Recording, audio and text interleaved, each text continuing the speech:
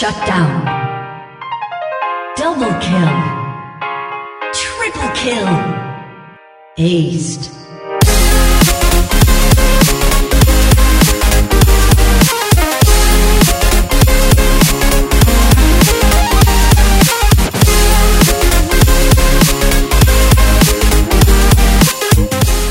Hello and welcome to episode 3 of the Twisted Trio podcast. I am your host, Brennan Calling Nighthawk Vever, and I'm here with...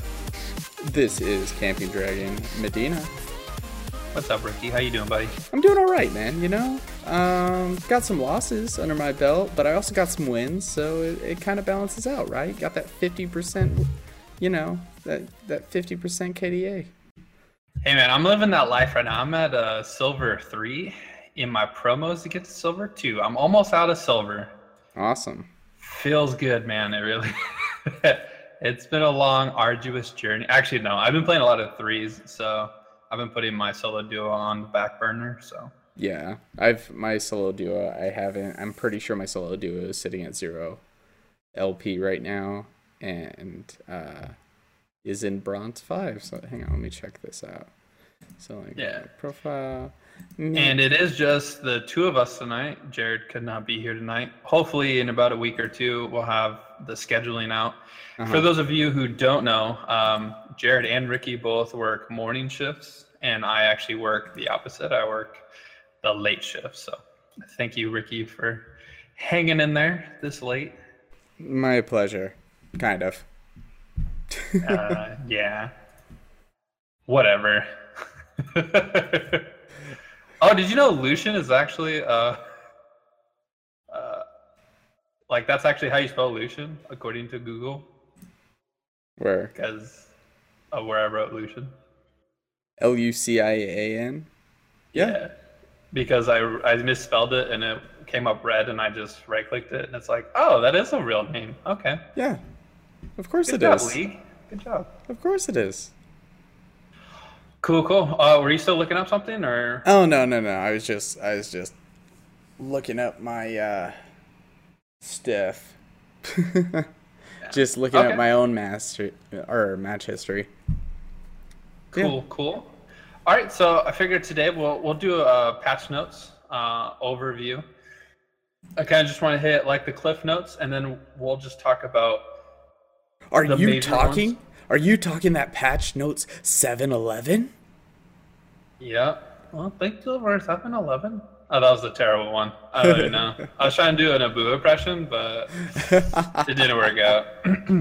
So yeah. All right, so let's just hop in these, huh? So okay. 7-11. I'll do the first one, and we'll just alternate. Okay, sounds good. So the first one is Rek'Sai. This is a champion rework. Rek'Sai Ultimate now launches her at target. She's recently damaged. Her tunnels can be re-entered more quickly. Base damage is down, scaling up. Yeah.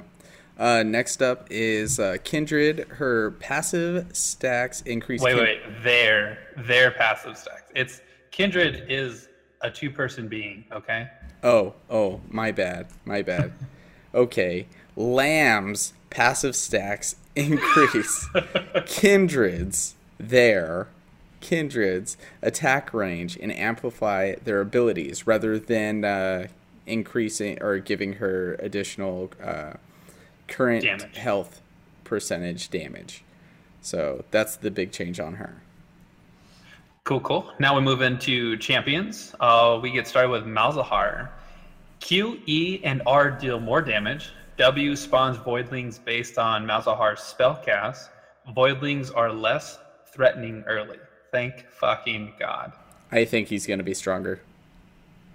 I think so too, but just we'll get into it later. Yeah, but I do think that will be the end of support Malzahar. That's what I'm saying. Fuck support Malzahar. So Ahri, less damage on W and on R, more damage on her E, which everyone hits so often. I'm okay with that. Yeah. Then we go to Caitlyn. Runan's Hurricane Bolts no longer stack headshot. Because that was like the big trick with her. That's why it was a first item rush, yeah. especially for her. So If you had Runons and you were using it in a group of minions, you would just keep proccing headshots because you're hitting more targets. So you don't have to get 7 shots in a row. You would just do like 2 auto attacks and then a headshot. yeah, and it's funny because she got an ultimate skin and then they just nerfed her. Keep going, right? I don't think that's too bad of a nerf, honestly. No, I've already said before I cannot stand Caitlyn. So if anything, Good. I think the big nerf to her is the fact that people are gonna start playing Kindred into her. We'll get into that. Let's finish these up and then we'll get into the Kindred part. Sure. Because I do have some things to talk about on that. All right. Dr. Mundo, his attack damage per level is up. Oh, attack damage per level and W damage per second is up. So both of those have increased. Mm-hmm. The next, it's Lee Sin. His high latency players can ward hop, so it's a lot easier. You can actually queue it up to drop your ward to dash to it. Yeah, you could buffer it. Yeah, so that's what it's saying. Like kind of how they did that overhaul for Riven, how it's more clean and fluid and more consistent. Yeah. They did the same thing for Lee Sin, so you can be a pro with 120 ping. Meh. So. Meh. So Lucian, he got a nerf, big surprise. They increased the mana cost on Piercing Light from 50 scaling up to 70 to now 50 scaling up to 90. This hurts him, I guess. He usually maxes his E early on, does it not? No? He maxes he maxes Piercing Light? Yeah. That's the thing? I've been building him wrong this whole time? Oh, gosh. I mean, I haven't looked at any pro builds in forever, but I'm pretty sure I've always maxed Q because that is your lane dominant ability. Yeah, but after they cut the tip off of it and made it super short, I thought it switched over to E so that way you could be more agile earlier. Well, we can look into it in a little bit when we go further into things. Going further on. I actually don't know. Okay, so Malphite is up next. Yep, he got a rework. Ratio up. Yeah. He got his big tank rework to go with the season tank updates. So, they were like, Malphite, we're upping your armor damage ratio on Ground Slam. Is that cool? And he was like, okay. And then Rammus. That's Rammus. Rammus hit him for copyright infringement. Ooh, that damn copyright, dude. Oh, man. Every time. I got to go over Maokai. No, you got to say it right. Meowkai. I got to go over Meowkai. No, it's a freaking Maokai. So his passive heal base is down. Health scaling up. Sapling speed and AP scaling down. Brush sapling duration increases with bonus health instead of ability level. And also, his sapling's movement speed increases with Maokai's movement speed. Oh, really? Yes. That's part of it. Okay. That's part of his update. Huh. Cool. Fuck Maokai. Support. I still think he's going to be played support, but who knows? Next, we have Renekton. Pretty much reverts all changes from 7.9 and 7.10. He is now the same Renekton we all know, fear and hate in the top lane. Unless we're playing him. Okay. So Sion, his W cooldown has been decreased, and his shields max health scaling has been increased. So I'm thinking that he's gonna probably get a little bit more play now, because it looks like they put him about where he was when they first released him, at least with this. Because they nerfed this after his rework. They nerfed this ability because it was doing too much damage early on. and now this buff puts it back where it was. Granted, they've also changed other things on him since then. I don't know. I still think he's going to be like a niche pick. Yeah. Next, we have Syndra. W area effect reduced. Thank fucking God. I want them to nerf her ulti. I just want the ulti nerfed. They can keep everything how it is right now. But she is a mage assassin. The fact that you can miss every fucking orb and still delete somebody is just god awful. She's a mage assassin. It's a point to click ability. Okay, moving on. Okay, moving on. Yasuo's Q stacks expire faster. That is an interesting one because that means he's not going to have whirlwind up all the time. He's going to be on a limited time that he can use that. Yeah, I cannot wait to play with it to see, because it changes his his gameplay a lot. It's gonna make him a lot more aggressive. Well, you kind of have to be. Yeah. Cool. Next is Zach. E-warning indicator shows up earlier. Zach's voice isn't squeaky as often. I kind of like the squeaky voice. I don't really care. I think I've played one game with Zach since the actually I didn't play a game with him, but I played a game alongside of Zach and I didn't even notice the squeaky voice. So I think it's only for the people who play him. I don't know if the squeaky voice goes over everything else. I'm not sure.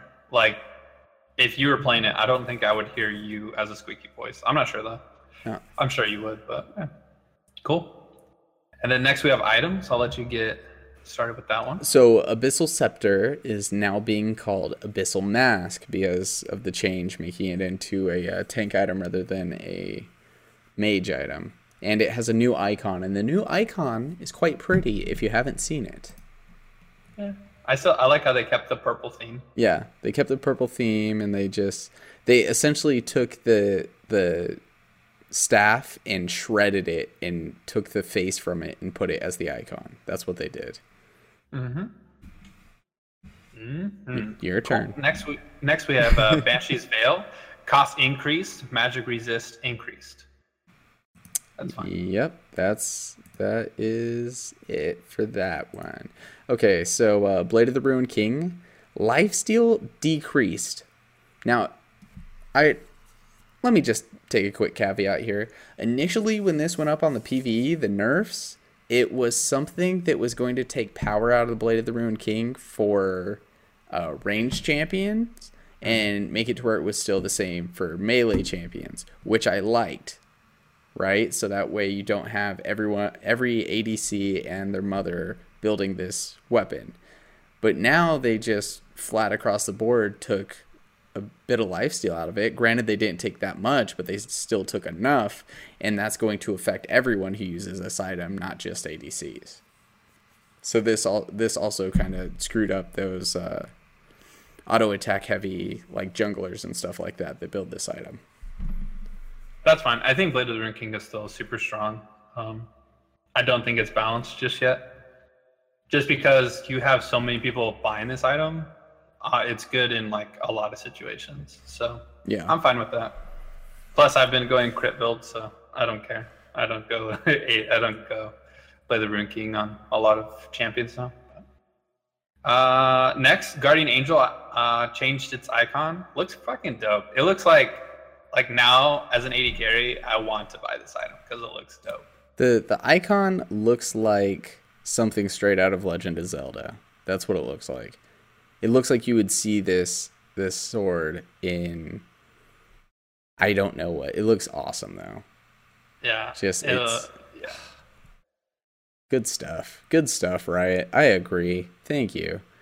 Anyway, moving on. So then we have Ninja Tabi. The basic attack damage reduction was decreased. It was decreased from 10%, or from 12% down to 10%. And that's it. And initially, again, when this item first went up on the PvE, they initially had it to where that 10% also affected on-hit effects. And then they decided against that because I guess that was too strong. So now it's just 10% off basic attacks. Mm-hmm. Cool. Yeah. And last but not least, we have Nomad's Medallion. The combined cost decreased. Also affects Talisman of Ascension and Eye of the Oasis. I'm not a big fan of this one. Yeah. If you're not a big fan of this one, I can't wait for you to see the changes coming to support items in the next patch.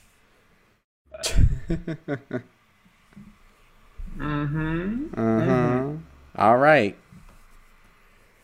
Cool. That was the patch. Oh, and wait, we forgot like the best thing about the patch. Well, I didn't have time to write all of them down. Okay. So just little things right now.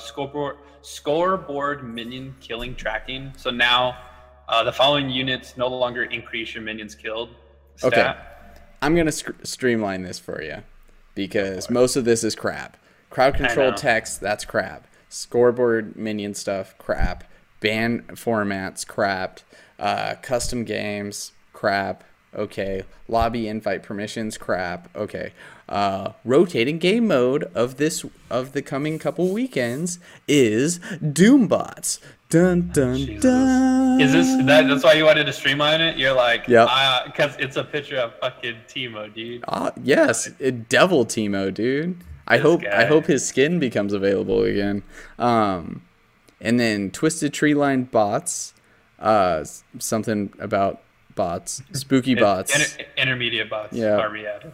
Yeah, exactly. So if you're playing bots in threes, stop. Hey, we were playing blind pick in threes and we are getting put up against bots for a while, so that was fun.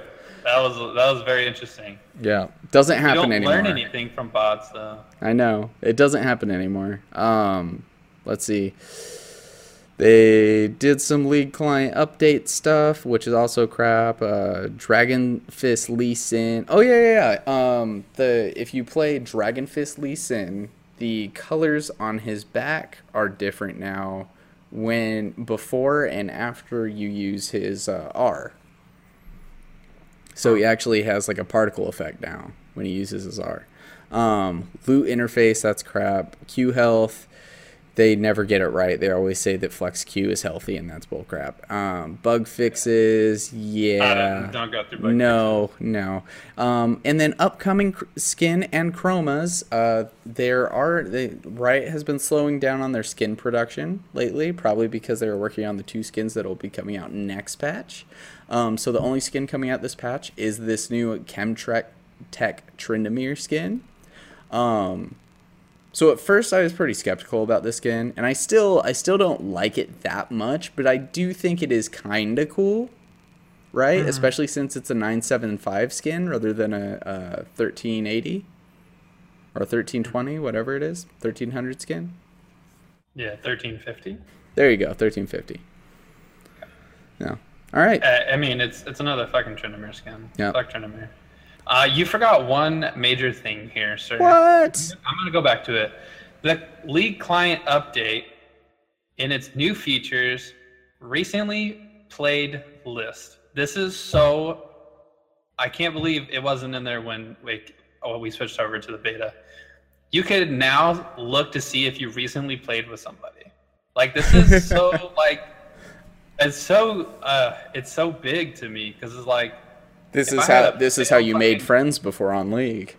Not even that. It's the people who fucking failed, like playing Yasuo and Flaming, and then you reported them, but like they had a weird ass name, and then you get him again. You're like, wait, did I just play with this fucker? Like, it's that is such a quality of life change. That's why you're supposed to block those people after the match is over, dude. Well, it's supposed to be if you report someone. Originally was you weren't able to play with them again. Yeah, but then they wouldn't be allowed to be in your same queue. But then they added something to where reporting them and blocking them were 2 different things. Yeah. Okay, so now that we went over all the patch notes, yeah, fairly quickly, let's talk. Who do you want to start with? Well, let's pick the top 3 or 4 things, and then we'll move on. Okay. So obviously Rek'Sai, Kindred, those would be top 2. So yeah. Pick which one you want to talk about first. I want to talk about Rek'Sai. Okay. So Rek'Sai, her changes have made her a lot more damage oriented, and I like that a lot.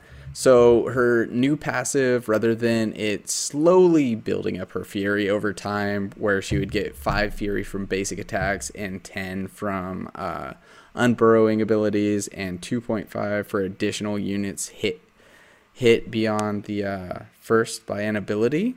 Now she gets 25 for all attacks and unburrowed abilities.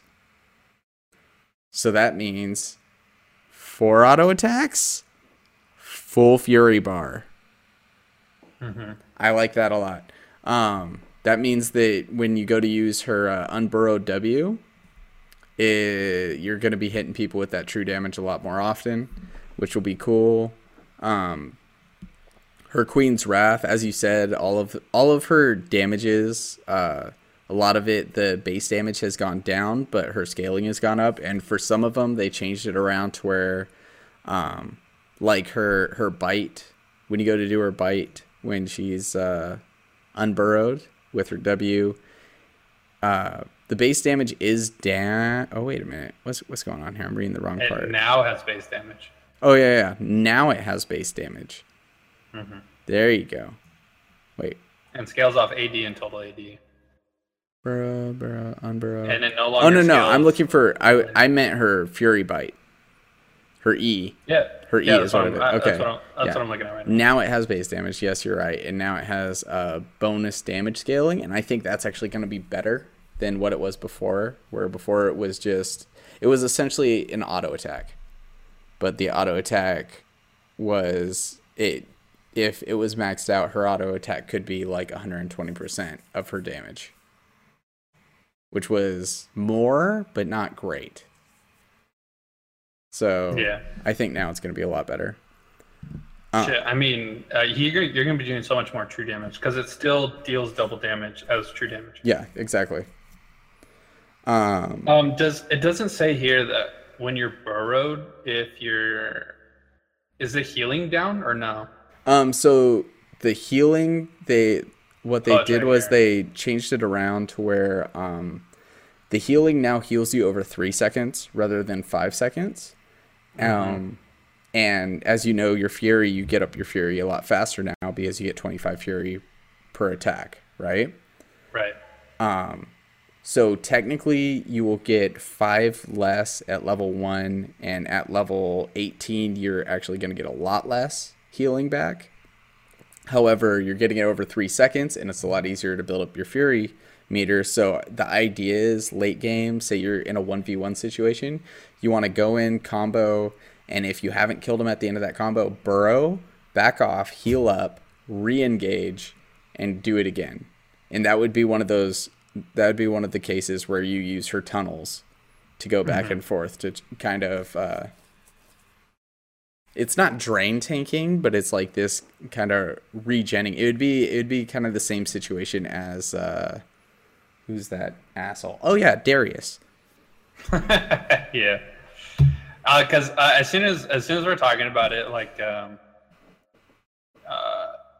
if you build up that fury, that's basically 4 auto attacks if you don't use abilities, and then so like your trading potential is so much better because you go in, you use everything, you build up that full fury, and then you can just like bite them for true damage, and then burrow out, and then heal up pretty much everything that they retaliated with you on, and then it was like essentially a free trade. Yeah, like that's fucking strong. Like that is skin. I know she's a jungler, but I can definitely see her in the top lane. I can see her in the top lane because now all you have to do is you start with your Q and you do some trades that way, right? And then right when you hit level 2, you take her burrow and you just keep pelting them with your burrowed Q over and over and over again, because now that scales off of AD. So you're just going to be pelting them with damage over and over and over again. So Yeah. The one thing I want to say about this rework is I'm gonna miss her ulti because I have the pool party skin. And she jumps on a jet ski. Oh, they fixed that. Like, what you're talking about, they fixed it. Now she does actually jump on a jet ski. Oh my god, I'm so happy. Yeah. Because the one I saw, she just came out, she just unburrowed and dashed through them. Yeah. Which is cool. But I mean, the fucking jet ski, man. Yeah, no, they Skin Spotlight did like a whole video on it about the whole splash art that they had was her on her jet ski. So what she does is she'll do her roar, she jumps on the jet ski, and then she goes into the inner tube. Okay, I'm so excited about that now. Woo. Yeah. Play me some Rek'Sai. Cool. All right. Anything else on that one, or are we good? Well, let's actually hit her new ultimate now. Okay, so we didn't go too far into this. So let's just talk about what it is. Essentially, it's a lunge where she goes underground. She's untouchable in the lunge, which is awesome. And she's marked as unstoppable both on cast, so when you first hit it, and on leap. So essentially, once you hit R, no one can stop you. The damage you're doing is 100, 250, and 400 base damage plus 1.6 bonus attack damage plus 20, 25, and 30% of the target's missing health. Rek'Sai Assassin, anyone?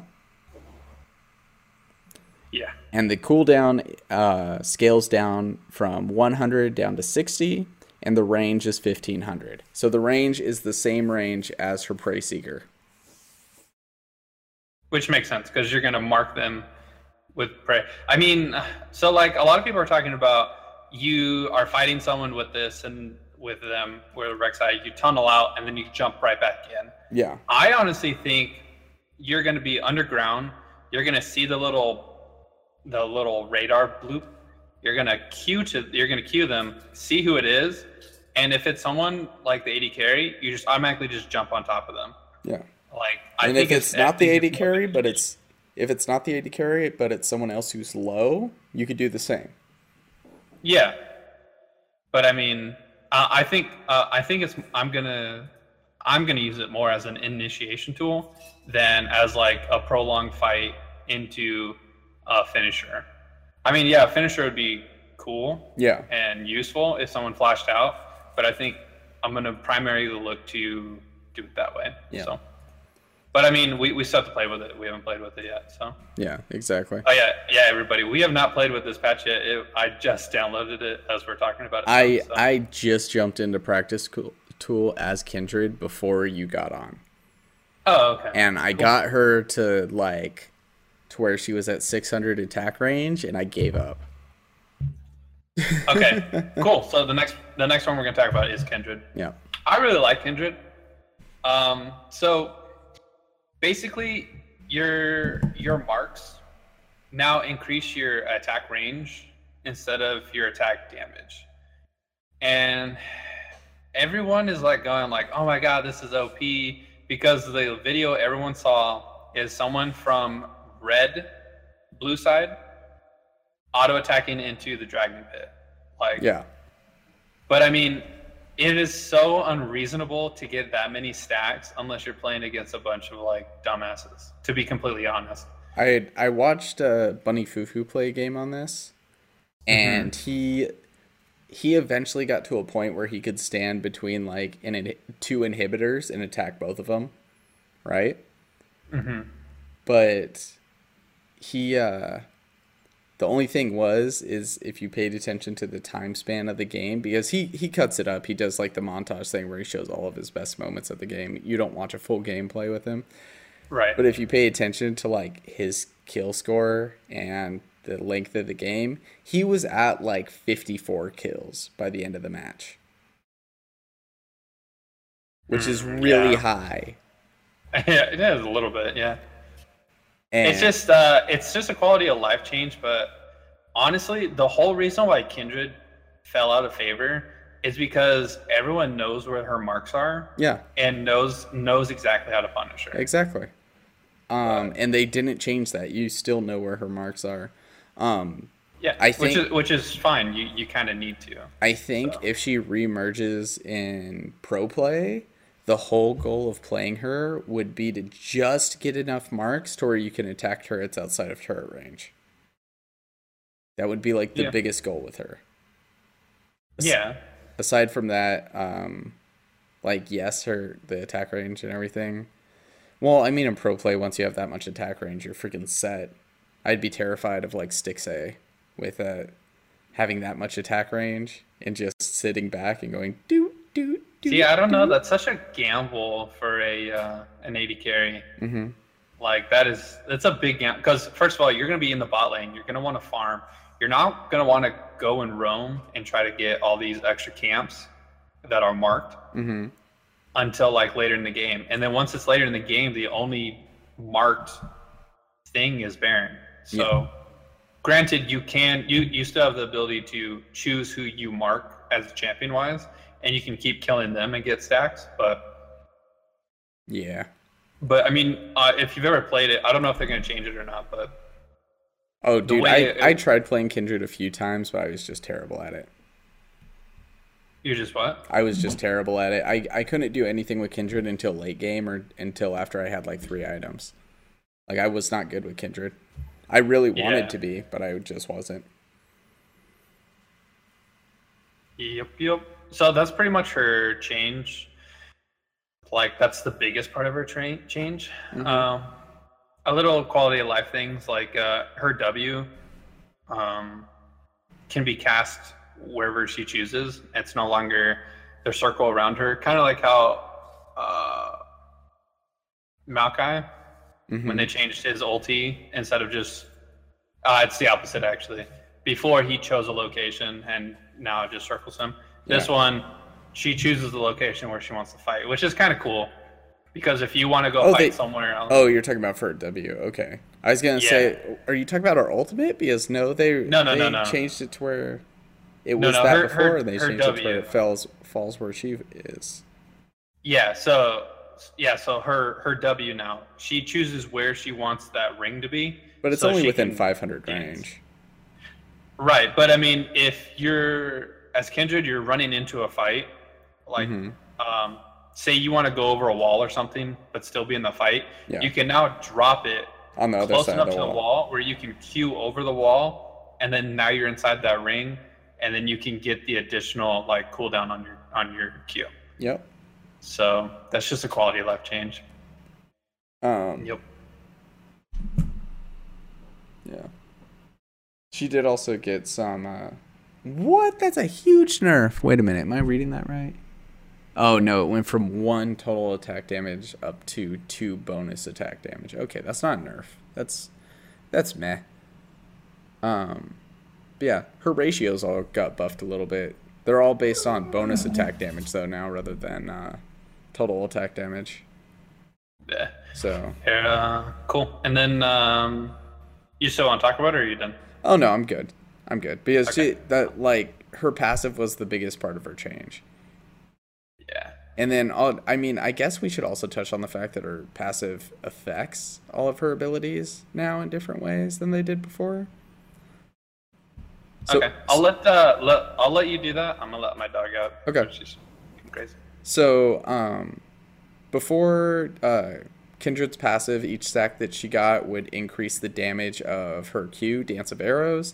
Now, instead, what it will do is her Dance of Arrows, now when she uses it, gives her a 10% attack speed buff for 4 seconds. That was a new thing added. And for each mark that she has, it'll give her an additional 5% attack speed.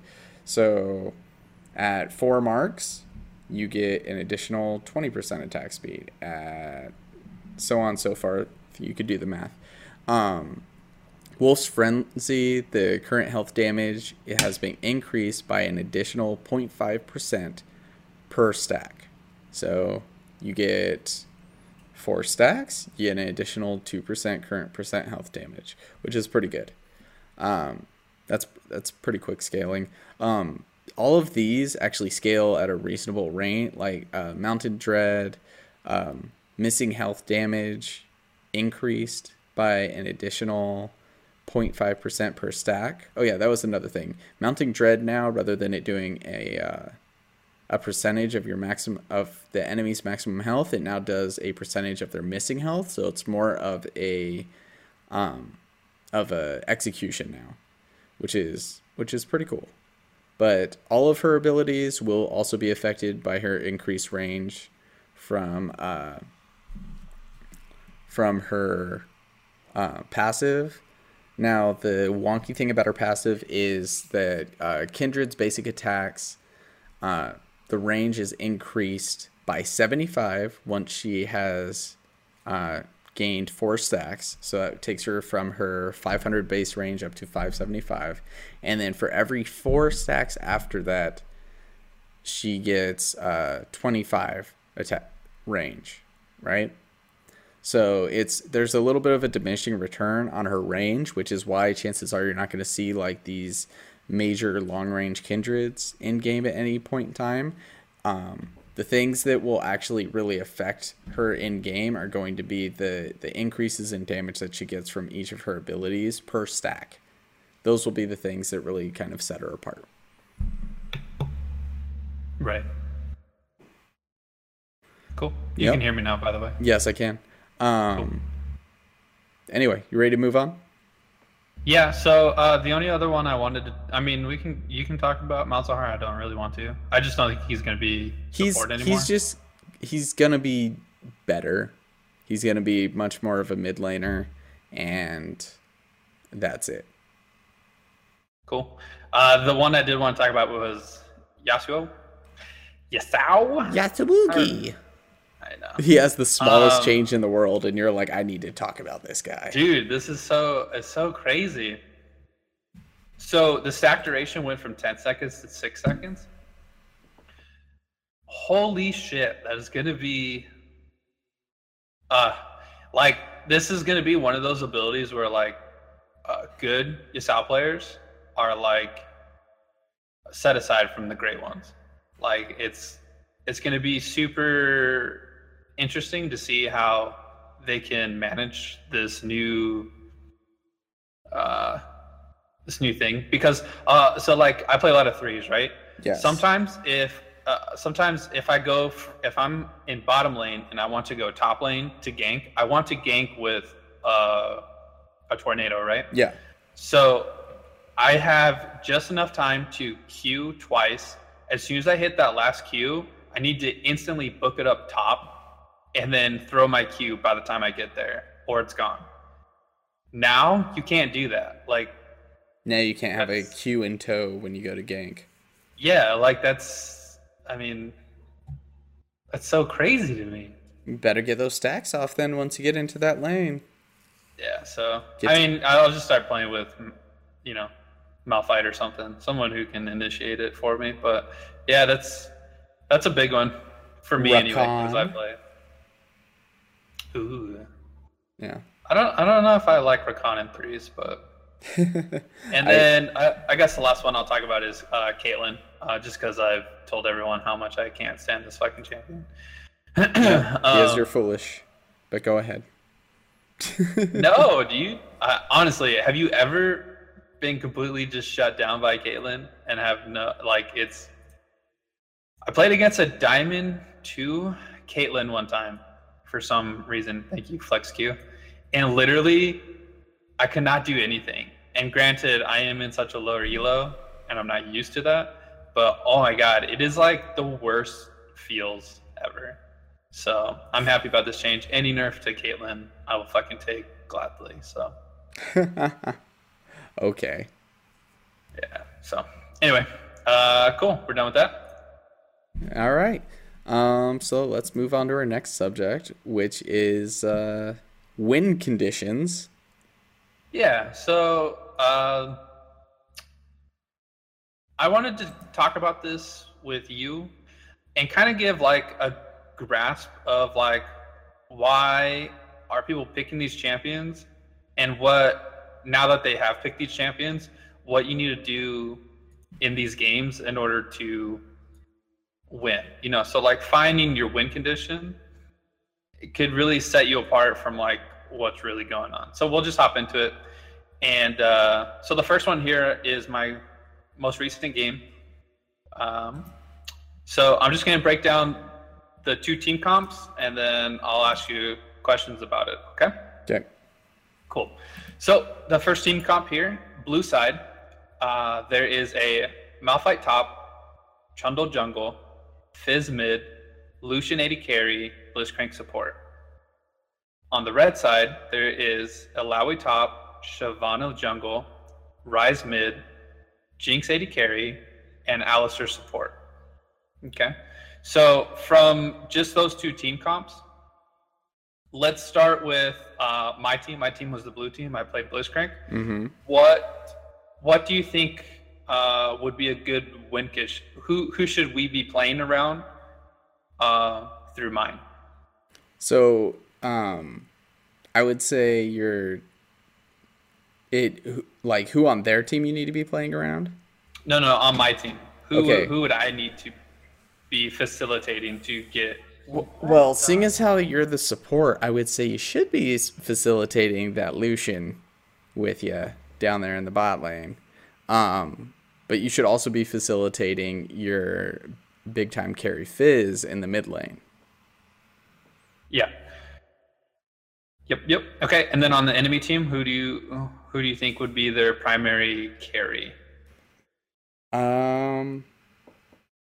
See, so I look at their team and I'm just like, man, they got a lot of damage going on there. I'm happy that their Ryze didn't get any wind underneath his feathers, and he just kind of fizzled out, it looks like, throughout the entire match. So I would say he was actually one of the strongest people, and he just never got the kill. He just never got the kill. Okay. Mm-hmm. Okay, so numbers are lying to me. Got it. All right, but I would say you don't want that Jinx to take off. There you go. That's what I was looking at. So the way I see it, you have for the enemy team, Illaoi top. She is going to be a dominant force in the beginning, and then she needs team fights in order to win. Okay? Yep. So they have a Jinx AD carry, a Ryze mid laner, and then Shyvana jungle. Now, a lot of people forget about the Shyvana changes that happened last year, but every single dragon that she takes, the more increases her resistances. Her resistance. Yes. So she becomes stronger and stronger the more dragons she takes. So I can't see the specific dragons, but essentially the idea is you don't want her to take dragon. I don't want her to take one of two. I don't want to take her either the Infernal Drake, because that will help Jinx and Ryze scale later, as well as Shyvana. And I also don't want her to take any Mountain Drakes, because they can easily, with a Jinx, a Shyvana, and even like an Alistar, they can destroy that Baron super quick. Like that is a disgusting team to take Baron. Yeah, absolutely. So, I mean, so we failed on that part. We let them have all 4 dragons because my team doesn't realize that, the dragons are a thing, that they exist in the game. Yeah. So I'm Blitzcrank, and so I see, okay, my Fizz is my win condition. My secondary win condition would be Lucian, because Fizz will go in, use all of his abilities, and then try to get out. Whereas Lucian will be the consistent damage dealer. And then I have Trundle, who was a piece of shit. Literally went 1, 10, and 16. Didn't build any resistances until his 3rd item. And he didn't even finish his boots in a 37-minute game. I'm just saying. Anyway, but I have a Malphite to help me out as well. So my job as the catcher, as you learned from last week, listen to that. Every time I saw Jinx, I flash forward, pulled her, knocked her up. That gave Fizz enough time to ulti her and then jump to her and finish her off. once she was out of the fight, there's absolutely nothing this team can do as far as like damage output, because their main source of damage is gone. Granted, Ryze was a big playmaker, and so was Shyvana. And as you see, Jinx actually was 12, 6, and 10. Yeah, she actually took off a little bit. Yeah, so the more and more, that's why I say Jinx was the primary, because she started taking off. Okay. Time out. What is up with your Lucian, like your Lucian's build? He went like full assassin Lucian. He doesn't read patch notes, I guess. I don't know. he's like playing last year's Lucian. Yeah. The sad thing was, like, literally we died bot lane, I think, within the first 3 minutes. It was bad. For our listeners who are wondering, so the Lucian on his team built a Duskblade of Drekthar. He built a Blade of the Ruined King, which is pretty standard now. A Black Cleaver, a Last Whisper item. He went with was that Lord Dominic's, and then he went with Guardian Angels. So he's and he went Berserker Greaves. So he's essentially just pure damage and penetration at that point.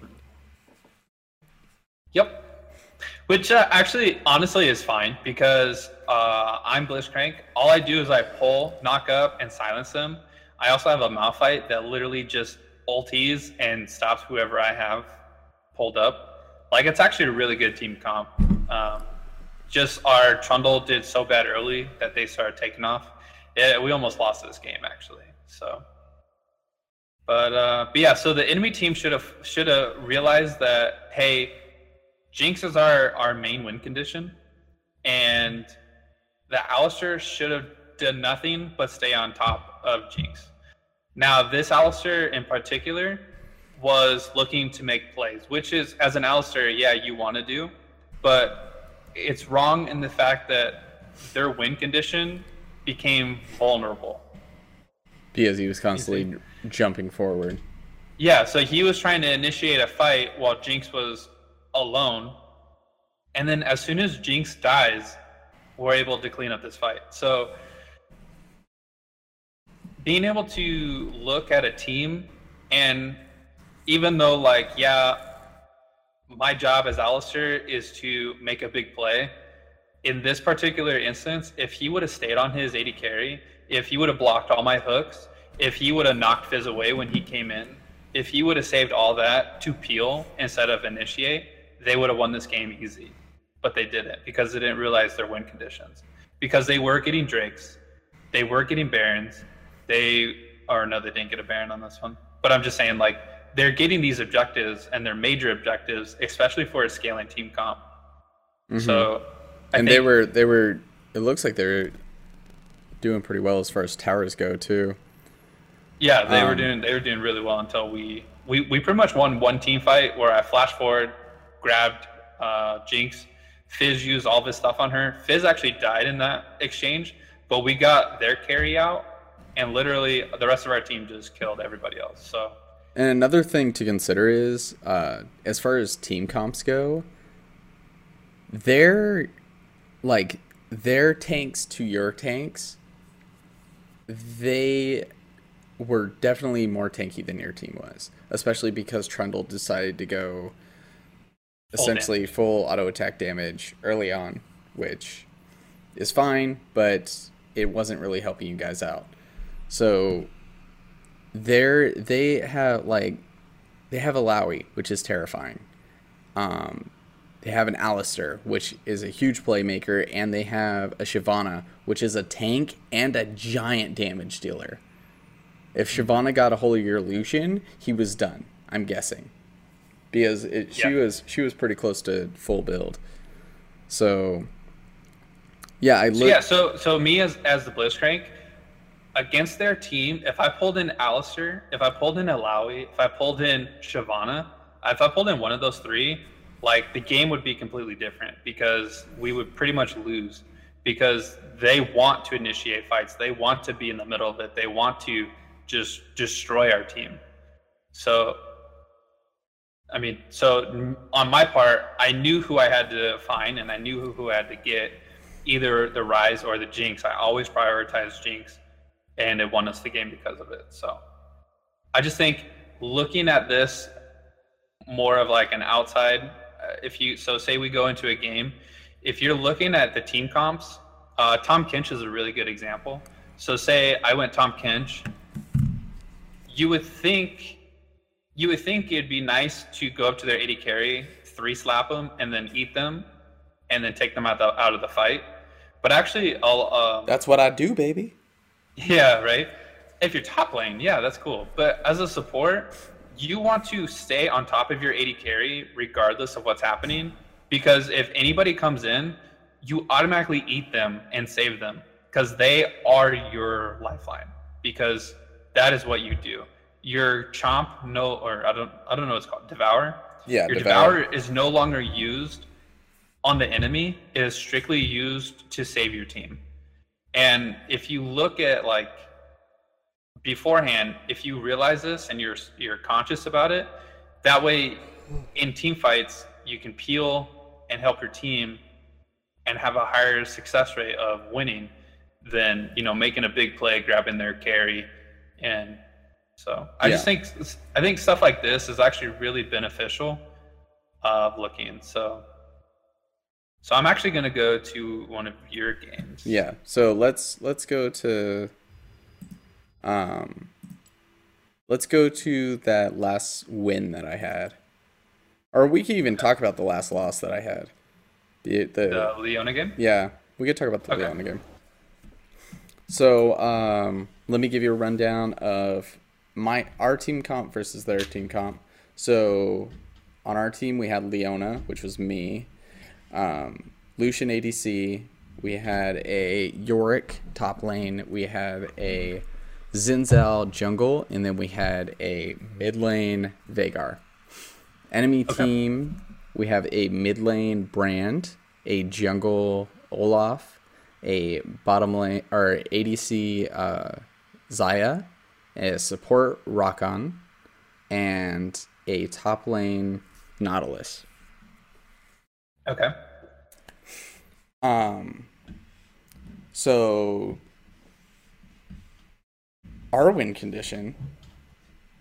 I'll do this part. Yes. Thank you. Do it. All right. So your bot lane is Lucian Leona against a Xayah Rakan.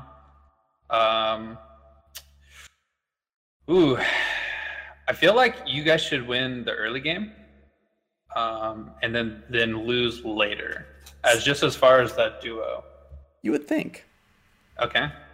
So this is just by the team count. I'm not looking at the scores or anything yet. Your top lane is a York versus a Nautilus. This should go in Nautilus's favor. I'm sorry.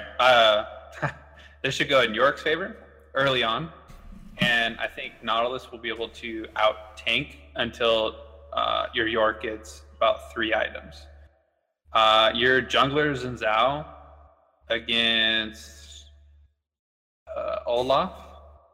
That's probably about the same. They're pretty gank heavy. Okay. Mm-hmm. And then your mid laners are Brand versus Veigar. Brand versus Veigar. So wait. Okay, so the win condition is early game. The bottom lane, you two, should be dominant factors in that bottom lane. You should push Xayah and Rakan out and try to pull resources from Olaf. And Xin Zhao should constantly stay close to Veigar's mid lane. The top lane is kind of a wash because Yorick has so many tools to get away, especially with his slow, his ghouls, and his little wall he builds. Mm-hmm. Because your win condition late game is Veigar. If Veigar can grab the AD carry or the mid laner with one ulti, that you guys win that fight.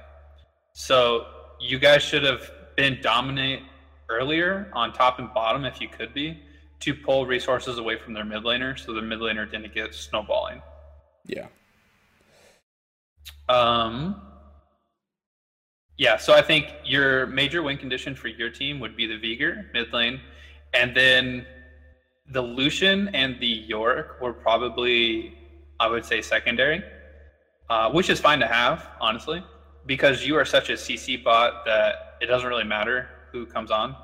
The problem that you run into is you're against an Olaf and a Nautilus on top of the annoying fucking Rakan. So you being a CC bot kind of makes no difference. The whole thing you guys needed to do was to single out someone who's not Olaf, most likely the carries, and delete them before the fight began.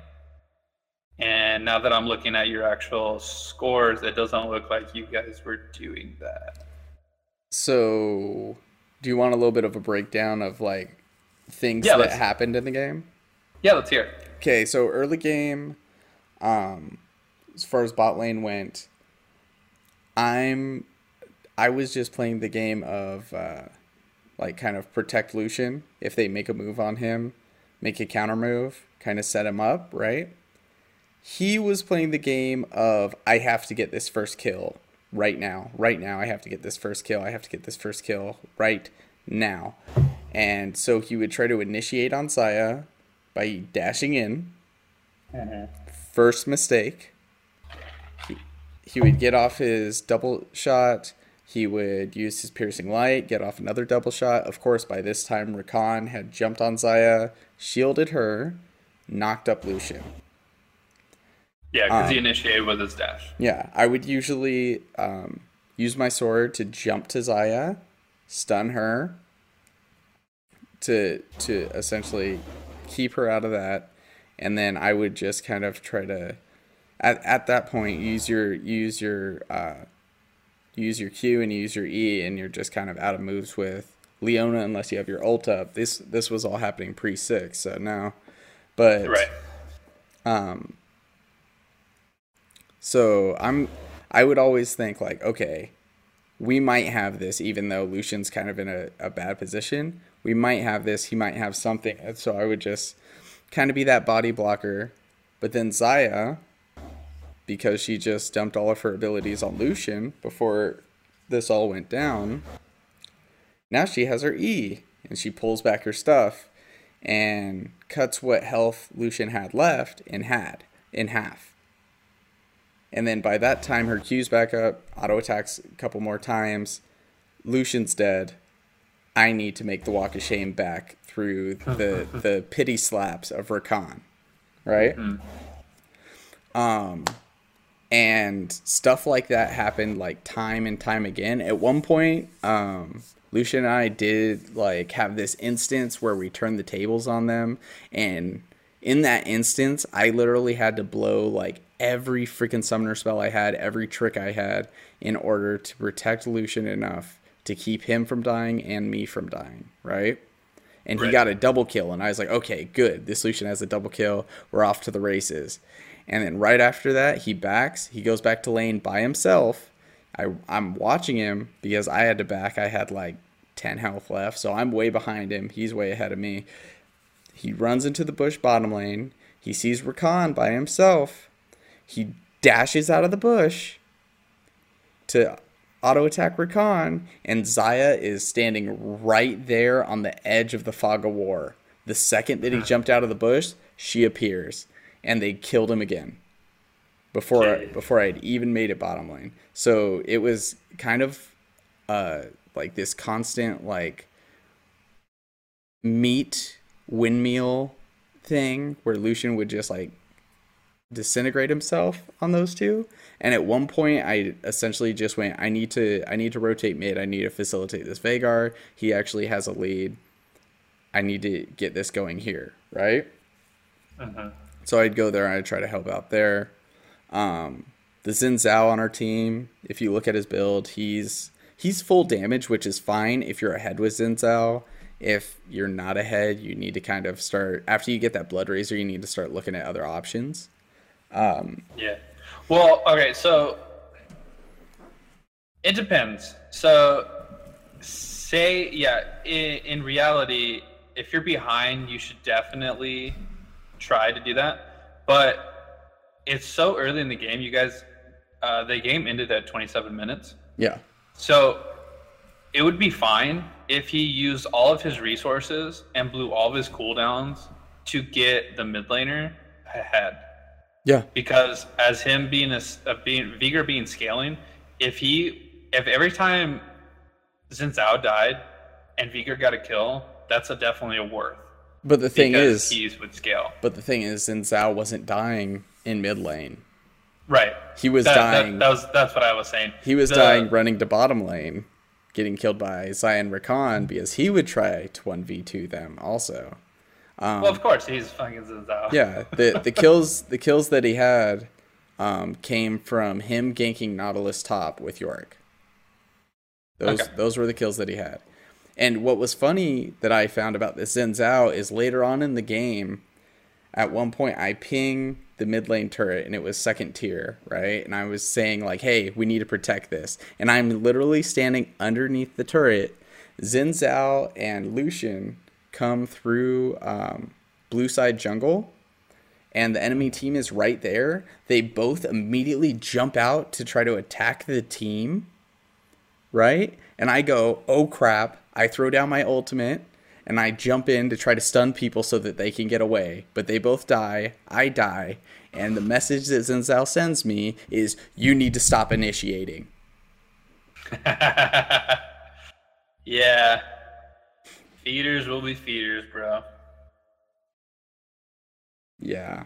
I was like, are you freaking serious right now?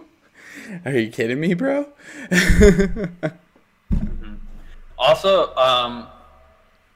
so this the enemy team scales really well late game, and I feel like Xin Zhao has such a really good jungle presence.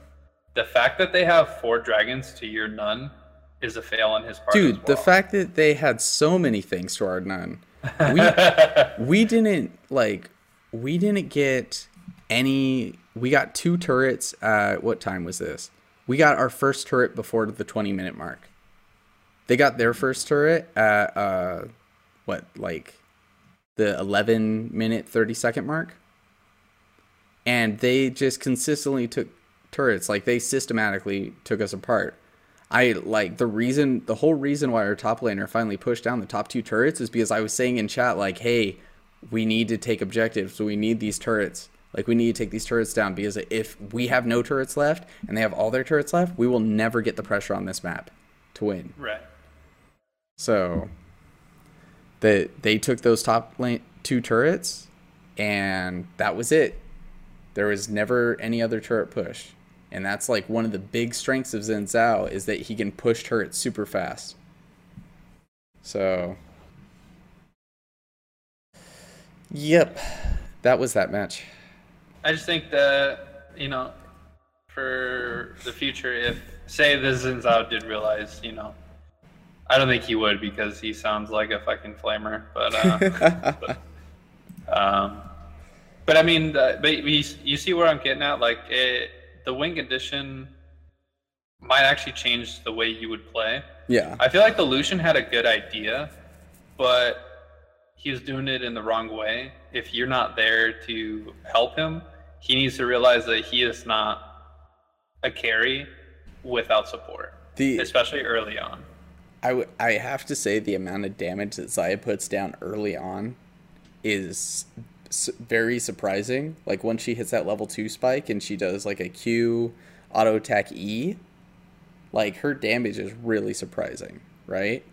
Yeah, the return damage is where it gets you. The only like, as far as using Leona goes, I feel like had I picked a different champion for this match, maybe something with a damage-based support, maybe that would have made the difference. But at the same time, dealing with that Xayah Rakan duo, it's tough, man. And if you look at Rakan's build, he was freaking cocky. He started going full damage. Yeah, I wanted to ask, did you notice any, if he played any, because I always go coin with Rakan. How was Spell Thieves on him? Oh, you mean when I played it?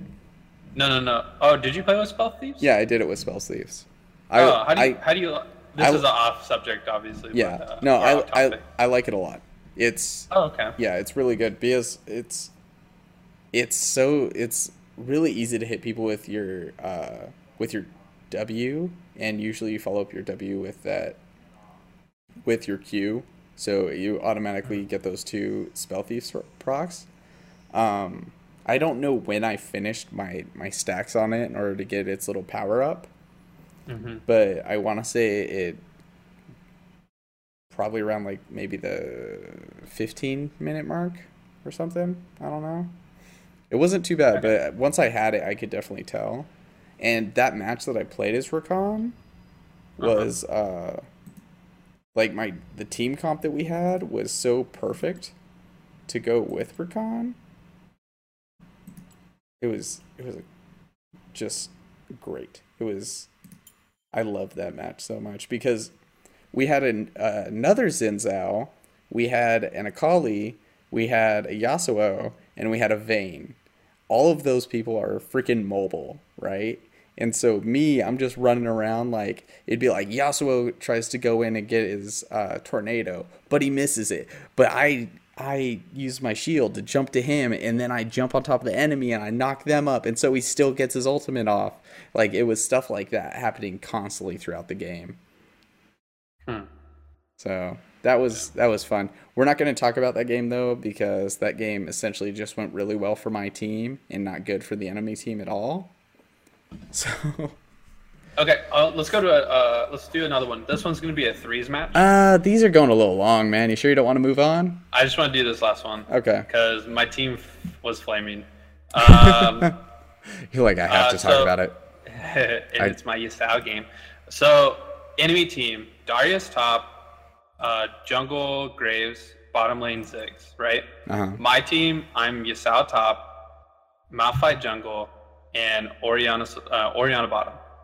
Yeah. What do you think the win condition is of my team? I'm trying to find your match. I'm not seeing it. It's kind of far down there. It's my only Yasuo game. Oh, there you go. In between two Riven games. Yeah. The ranked flex. Yeah. Yep. Honestly, like, I mean, it's super simple, right? So your win condition is get a knock up, get a win. Right? Yeah. Orianna ball Malphite, or even ball me. Malphite ulti, I ulti, Orianna ulti. It is the easiest wombo combo. We were losing so hard early because Graves was like in Malphite's jungle. He wanted to FF at 3 minutes. At 3 minutes, he was like, "This is dumb. Like, let's just fucking quit." And like Darius is destroying me in lane because it's fucking Darius, you know. Yeah. So I was getting so frustrated. I was like, "Do you even understand what our team comp even does?" And it's like pre-6. Why? It doesn't make any sense. Needless to say, once he figured out what the wombo combo was, we destroyed it and we won the game under 30 minutes. So yeah, that wombo combo is just like, okay, you have a Malphite, you have a Orianna, and you have a Yasuo. It seems like the win condition is pretty obvious here. Granted, our Orianna went fucking redemption for some reason. She was trying to support, man. I guess so, but I wanted to bring that one up because that one literally almost tilted me. But yeah, so this was just, kind of like take a perspective look on your games, who you have, who you're playing against, figure out what their win condition is, because that way you can play around it, Mm-hmm. So, and it's definitely not set in stone. Like, the things I said earlier about your specific rank games aren't like set in stone. That's probably not what everyone else is thinking. Mm-hmm. But if I saw that lineup and I went into game, that's exactly what I would have thought of. So, yes. So yeah, cool. And then, so for this last part, LCS is actually started today. Today is actually Thursday. Well, technically, is it? It's past midnight, man. It's Friday now. Oh shit! Yeah, let's get this over with. Cool. Yeah. I don't want to focus. Do you want to focus on EU at all? Not tonight. No. Okay. They're already playing, and honestly, like, meh. So let's just focus on NA, the good stuff, the good old boys. Okay. Cool. If my thing would just fucking work, that would be Okay. great. Well, I could start us off. Yeah, man, you get us going here. All right. So we're just gonna run down the teams and the rosters. Yeah, we're gonna run down the summer split roster locks for each team. So I'm gonna start us off with Phoenix 1. A little bit of lag on my end too. Okay, so Zig is coming back to the top lane, and Nori is going to be the main jungler on Phoenix 1. And then you have Ryu in the mid lane. He's coming back. Arrow is coming back again as ADC. And Shady has procured the bottom lane, or the support role. Meteos is still sitting on the bench as a backup jungler, which he's going to probably get some use. And then you have another jungler, Mike Young, as third seat jungler, I guess. Mm-hmm. And that's the entire roster for Phoenix 1. So who's the coach? The coach is... It's on the right side on overview. Should be the last thing. Right side on overview. Oh, Sang-Chu Fly Kim. You said it so elegantly too. I try to get my accents right. Cool. So that's P1. I'm gonna go next. We have FlyQuest. In the top lane, you have Balls. Jungle is Moon. You have mid lane High. Your new AD carry is Wild Turtle. Elimination as support. And Altec is now the backup AD carry. And they also have Big Fat LP, which I find super funny. And then Remilia. Ooh, that's a female. Yeah. Okay. Interesting. Yep. With their coach, ThinkCard. Yep. So who knew Wild Turtle wasn't going to stay as a bench player for TSM? Who knew? Did you know? Did you know? I like this team a lot, though. Bringing back classic T9 or C9. Oh my god. But I still have to ask, why Balls? Why not, dude? Why not rotate Balls to like the bench and get it? Who else are you gonna get? I have no idea. How much money does this team have? Who could they afford?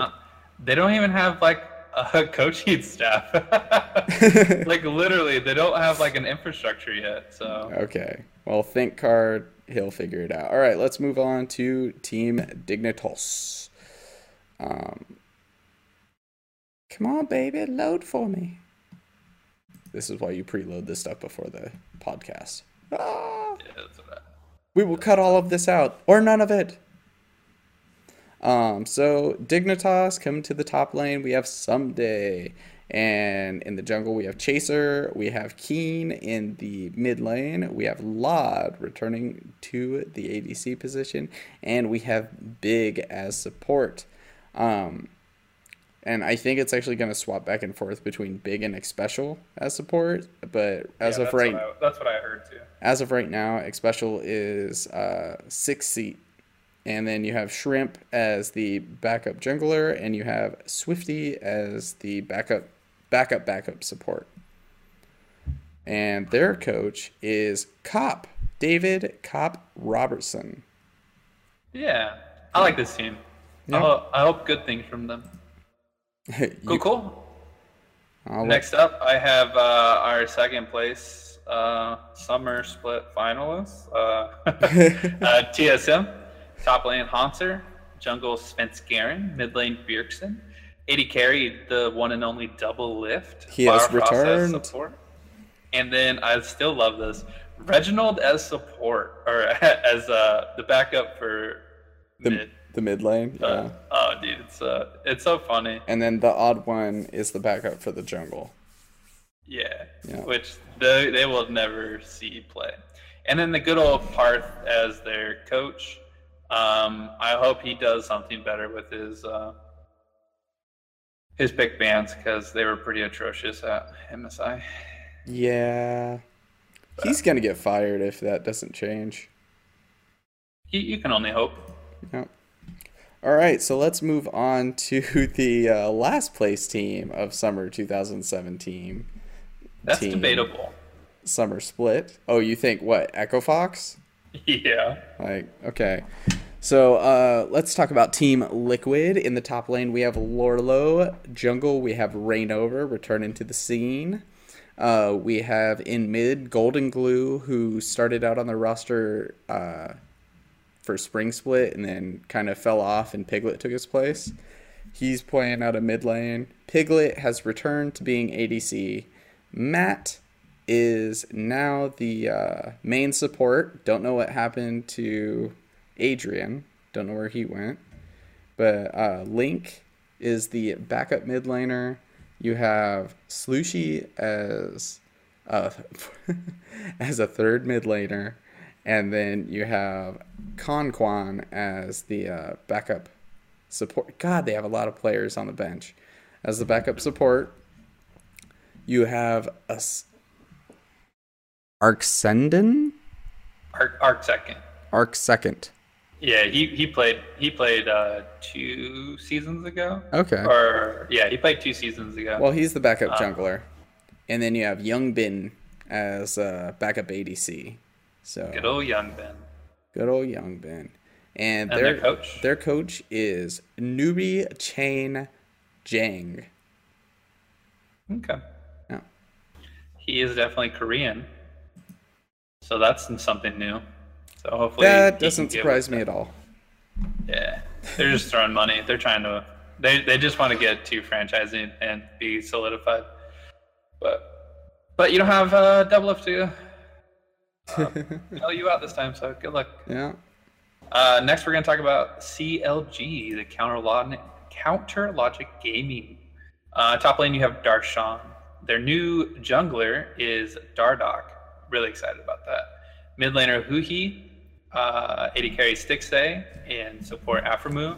With the good old hot shot GG backup, and Joey as a secondary support if they ever need it. And their good old coach, Zixlol, who's probably one of the best coaches. Kind of got robbed, to be honest, for coaches the split. But I'm okay. I went to my boy Reaper, so I'm okay with that, I guess. And the next is your team. Immortals. All right. Once they load. All right. That's too funny. So Immortals, we got Flame in the top lane. We have Xmithy traded over to be in the jungle. We have Pole Belter in the mid. We have Coldy-san as ADC. We have Ole as support. We have Anda as backup jungler, and we have Stunt, who is picked up from the Phoenix One squad for the end of the spring split.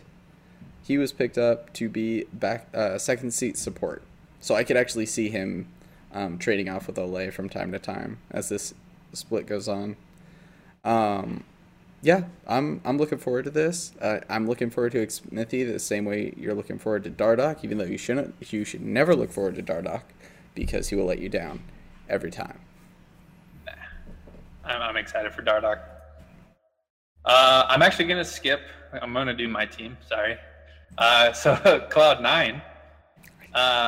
You mean I got to go back and do Envy? Oh God. Yeah. Oh wait. I didn't even say the coach name. Okay, so Immortals coach is Sangsu Song Kim. I like how you try to say the full name. Yeah, man. They have names for a reason. No. The players don't have names. The players are their summoner name. Yeah. But the coaches, they get to have names, which is why their summoner name is in the middle. They're almost equal to podcasters, but not quite. Not quite. Not there yet. So now I want to do my boys. My boys in blue. They're going to be finishing first place this season, hopefully. In the top lane, you have Impact. Jungler, you have Contracts. Mid lane, you have Jensen. AD carry Sneaky. And support, you have Smoothie. And they actually have a pretty big roster here. Secondary support, Bunny Fufu. Secondary top, Westrice. Third top, actually, I guess secondary top would be Ray, and third would be Westrice. And then they also have Winter as a third Indari support. Third Indari support? Yeah. So, yeah, they got quite a bit of people to pull from if they do need. I do like what they do with Impact and Ray. I hope they keep that together. Do you think this is going to be Impact's last split in NA? I think so, yeah. Yeah, I think so too. Yeah. And then last but not least, you have the coach, Reaper. Coach of the split. The coach. Sorry, Yeah. I screwed everything up. You can go. All right, it's all good. I guess I'll just, take out the trash now. Hey, man, I have to do Echo Fox. You're right. I get the good end of the stick. So, now talking about the best, worst mid laner, or mid lane team, or not mid lane team, but the best, worst NA team. There you go. There you go. So I don't know. We have Envy with Seraph in the top lane, Lyra in the jungle, Pyrian, and I just realized where Pyrian's from. He played for mid lane for Phoenix One in Summer Split 2016. You have Apollo as ADC, you have Hakuho as support, and you have Niantanj So as a backup ADC, you have Alex Ich as backup mid laner, and you have Niski as backup mid laner also. He's the third seat backup mid laner. Now that I realize where Pyrian is from, I'm actually quite looking forward to this roster. Yeah. Yeah, because I remember watching Pyrian back at the end of that 2016 Summer Split, and he was actually really good in lane. Like, he was doing some really ballsy stuff against, like, even Bjergsen in lane. So, yeah, they definitely need something, so. Yeah. Anything's better than Ninja. I hope he still has that fire. That super hot fire. Super hot. And especially since they're about to do a small... At some point, either, I think it's next patch or whatever, or no, it's patch after next, they're going to do some number changes on Azir to make him a little better. They're calling it a rework, but I don't think it's going to be an actual rework. But Pyrian was a big Azir player, so I'm hoping that helps him out. Cool. And then last but not least, I think this is going to be the 10th place They team. are the least. They are the least. Echo Fox. And then top you have Looper. Jungle's going to be Acadian. Mid lane's Froggen. AD carry Keith for some fucking reason. And support Gate. Then you have Mash Me as secondary AD carry. I think it's Grinny. Gringy? Gringy? I'm going to say Grind. Grind sounds secondary. Cool. All those other ones sound crap. Yeah. As secondary jungle, Demonte. Secondary mid. Demonte. And Brandini as secondary top. And who is their coach? Their coach is Inero. Nick Inero Smith? Inero Smith. Isn't that swell? And before we move on, I do want to give the coach's name for Envy because I missed that. You suck, dude. That was my bad. Come on. That was my bad. Envy's coach is Donghwan Violet Kim. A lot of Kims going on here. Sweet. And then we probably won't cover too much of EU. We'll probably just say who won and who lost. I do want to just go over real quick because they do it differently. They have two groups where the top two teams get placed in two separate groups, Group A and Group B. So Fnatic and Unicorns of Love get put in two different groups. Then Fnatic will pick who they want in the other group, and then Unicorns of Love picks who they want in the other group, and then it goes on and on and on. Are those the top two teams? What happened to G2? What'd I say? You said Fnatic and Unicorns of Love. I'm sorry. Fnatic shows, yeah. So I'm sorry. G2 and Unicorns of Love. They already have like wins and losses, so they're okay. Anyway. G2, yeah. Anyway, I'm judging you silently, but not very silently. Yeah, Fnatic definitely didn't win. For Group A is going to be Fnatic, G2 Esports, Ninjas in Pajamas, Roccat and Misfits. And Group B is going to be H2K, Team Vitality, Mysterious Monkeys, Unicorns of Love, and Splice. And the way the groups work out, if you don't already know, is who's ever in their group, they will play twice. Whereas if you're out of group, you only play them once. And that's how that works. So Unicorns of Love is only going to have one game's worth of experience against G2 and vice versa. Yep. Honestly, they should have done the top teams and the bottom teams, and they should have just duked it out. But then that means the bottom teams wouldn't have an opportunity to progress. And no one wants that. Everyone wants the underdog to succeed. I'm fine with that. Did you watch any of EU last split? Oh my god, it is so bad. Anyway, I just wanted to touch on that so people are aware. I didn't even watch like the highlights. Like, remember how I was telling you I didn't have time to watch the spring split, so I just watched the highlights at the end of every weekend. I didn't even watch the highlights for EU. Yeah. I watched the game today. It was Fnatic. That's why they're on top. Mm-hmm. Really good Reckless game as Tristana. I'll say that for sure. Yeah. Really makes me want to kind of play Tristana, but I hate her laning phase so much. So just you shoot people in the face and you win, and that's her laning phase, right? Yeah. Shoot people in the face, win. Pretty much. Face shoot win, right? Jump. Yeah.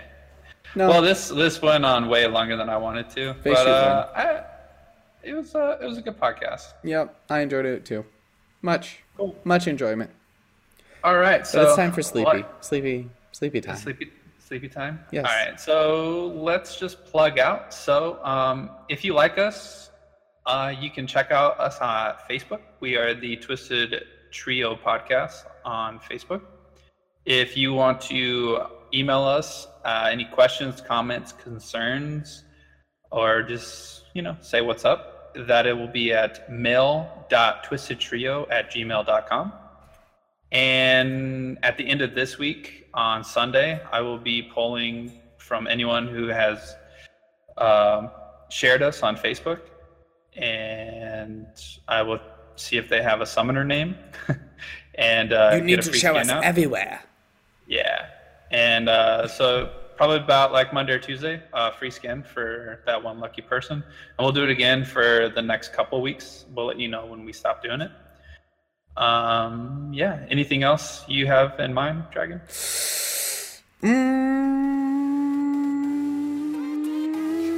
Have a wonderful evening, everyone.